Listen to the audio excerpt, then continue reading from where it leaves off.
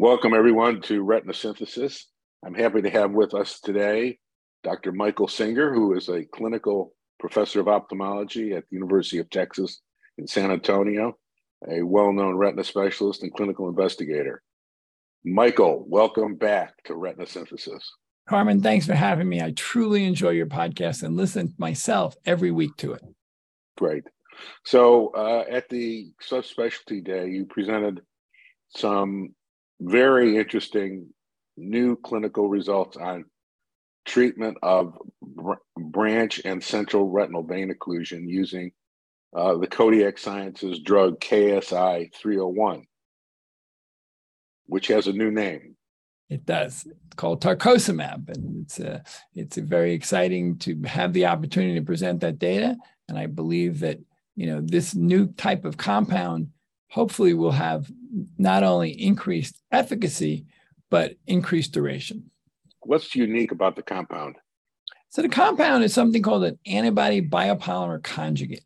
It is a combination of an antibody, which is an anti-VEGF antibody, this biopolymer, which is optically clear and high molecular weight polymer, and it's bound together in such a way that you're able to get increased blockage of all forms of VEGF-A, as well as potentially a longer duration of action, which has been seen in a number of clinical trials.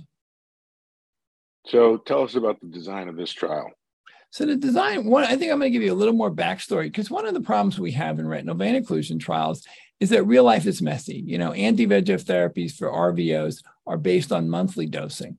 And the problem is, in real life, 72% of patients don't get monthly dosing. So if they don't get monthly dosing, they don't typically get the results that you would expect with the clinical trial. So there's obviously disappointment. So the KSI 301 wanted to see, could they go a little bit longer than the typical medicine given on label? So what they did was they compared themselves to aflibercept, and they did two basic portions of the study. They gave aflibercept every month, and they gave KSI 301 with two loading doses, which was called the match phase, and then every other month in the maintenance phase. The primary endpoint was basically the change in BCVA at week 24, and they were trying to get inferiority, non-inferiority in branch vein occlusions, as well as both all RVO patients, which is both branch and central retinal vein occlusions. And then over time, there'll be more individualized dosing as the study continues forward. So essentially, you used half the dosage that you would with aflibercept. Absolutely. So what did we find at 24 weeks? Well, it was interesting, and interesting to understand. It showed that the drug worked really well. You had a high number of people, 95% of people made it all the way through 6 months, considering COVID was around, and they were pretty well balanced in terms of the different groups. And in terms of the primary endpoint, when you look at patients with branch vein occlusions, both patients in the aflibercept and the tarcocimab arm were able to get good visual improvement as early as a week. And at 24 weeks, it was non-inferior, was essentially 14.2 in the tarcocimab versus 15.6 in the aflibercept.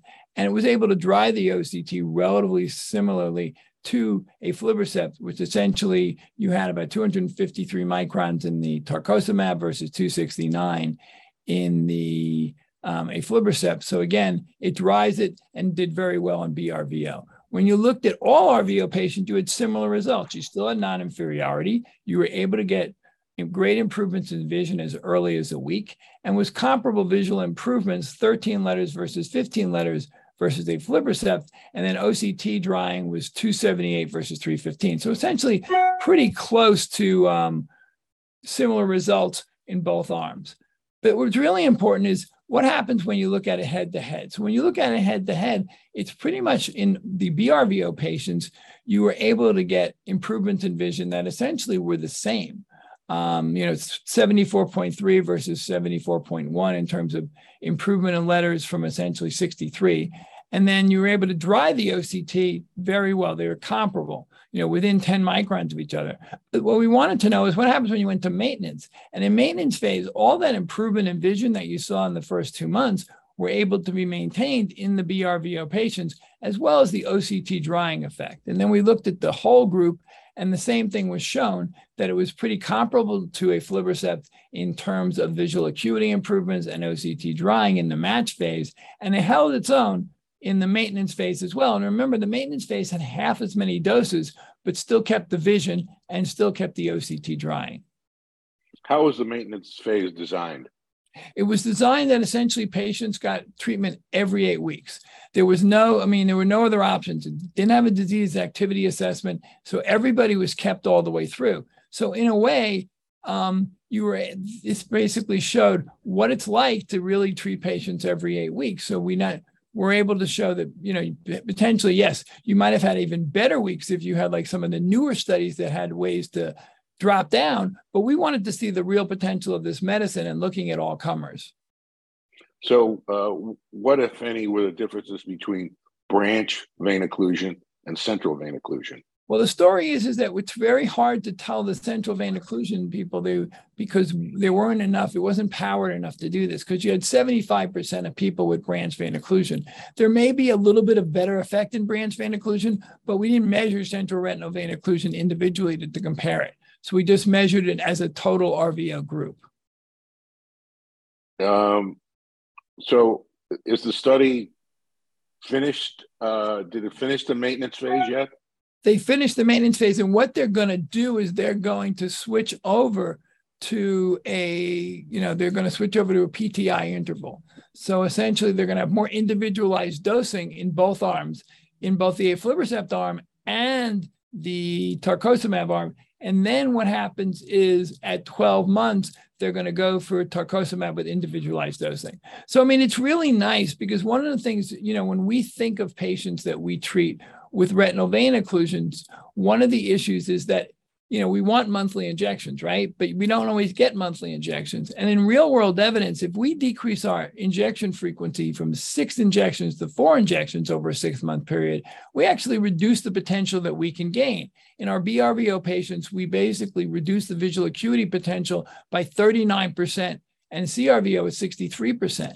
What's nice is that essentially this medication was able to get these great results with essentially 3.9 injections over 6 months in the tarcocimab arm versus 5.8 injections in the aflibercept arms. So we're able to get similar visual acuity results by literally doubling the interval between doses. So again, what's really nice is that in real life, you only get 4.6 injections per year in BRVO and CRVO. We can give you less injections and give you better results with the vision being maintained to monthly therapy. Was this a phase 2 trial? No, actually it was a phase 3 trial. It's part of their, Kodiak is going to submit their data based on the other trials that they're working on. They have a trial for DME, for NPDR, and they have a monthly injection study as well for AMD. So any thought of doing a central vein occlusion study by itself? I don't think they're looking to do it prior to approval, but I'm just speculating. I think it might be something to look at after approval, but I think this is part of their whole platform to work together. So again, it really shows that it has great value because this study was totally designed with the BRVO as the primary leader and the CRVO came along. So I think over time that may be something I'll consider, but I think right now, since they've got numerous other ongoing trials, like I said, wet AMD, DME, and NPDR, I think they're going to finish this research first and then do their submission. And I think they're obviously at that point, they'll look at other potential indications if they want to divide it out. But again, that's my speculation. I don't mean to speak. So do you think it'll be labeled for vein occlusion broadly? Yep, I do. I think it'll be labeled for vein occlusion broadly. So this is exciting. Is it the first trial that demonstrated long-term interval therapy for vein occlusion? It is. It's the first one that shows long-term visual therapy. I mean, again, if we look at the labels of the current anti-VEGFs, they're monthly. Nobody has an every other month label, and nobody has a loading dose in every other month label, which is important because, again, as I mentioned earlier, monthly is great, but real life is messy, and you're not going to be able to do very well if you don't treat people as often as they need to be treated. And our dear friend Tom Chula has written a lot about that. in terms of different diseases. So this, obviously this is the phase that we're going through in medicines, right? We're looking at medicines that longer duration of action. Things like faricimab and high dose Eylea, are trying to do that in AMD and DME. And obviously this is the first program that they're working for RVO. But I think this is really positive because then we need more options because number one, our life's going to get much more busy given the fact that we have a potential of having injections for dry macular degeneration, as well as the fact that we want patients to feel a little bit, we obviously have issues with compliance in all our patients, especially over time. And having drugs with longer duration of action, we're able to maintain the visual gains that we see early on. No, thanks so much for this interview. This is a very, very exciting trial, and we look forward to the next steps in bringing it to the market. So, Michael, thank you so much. Well, Carmen, thank you so much for having me. And again, I'm honored to be able to present this data on retina synthesis.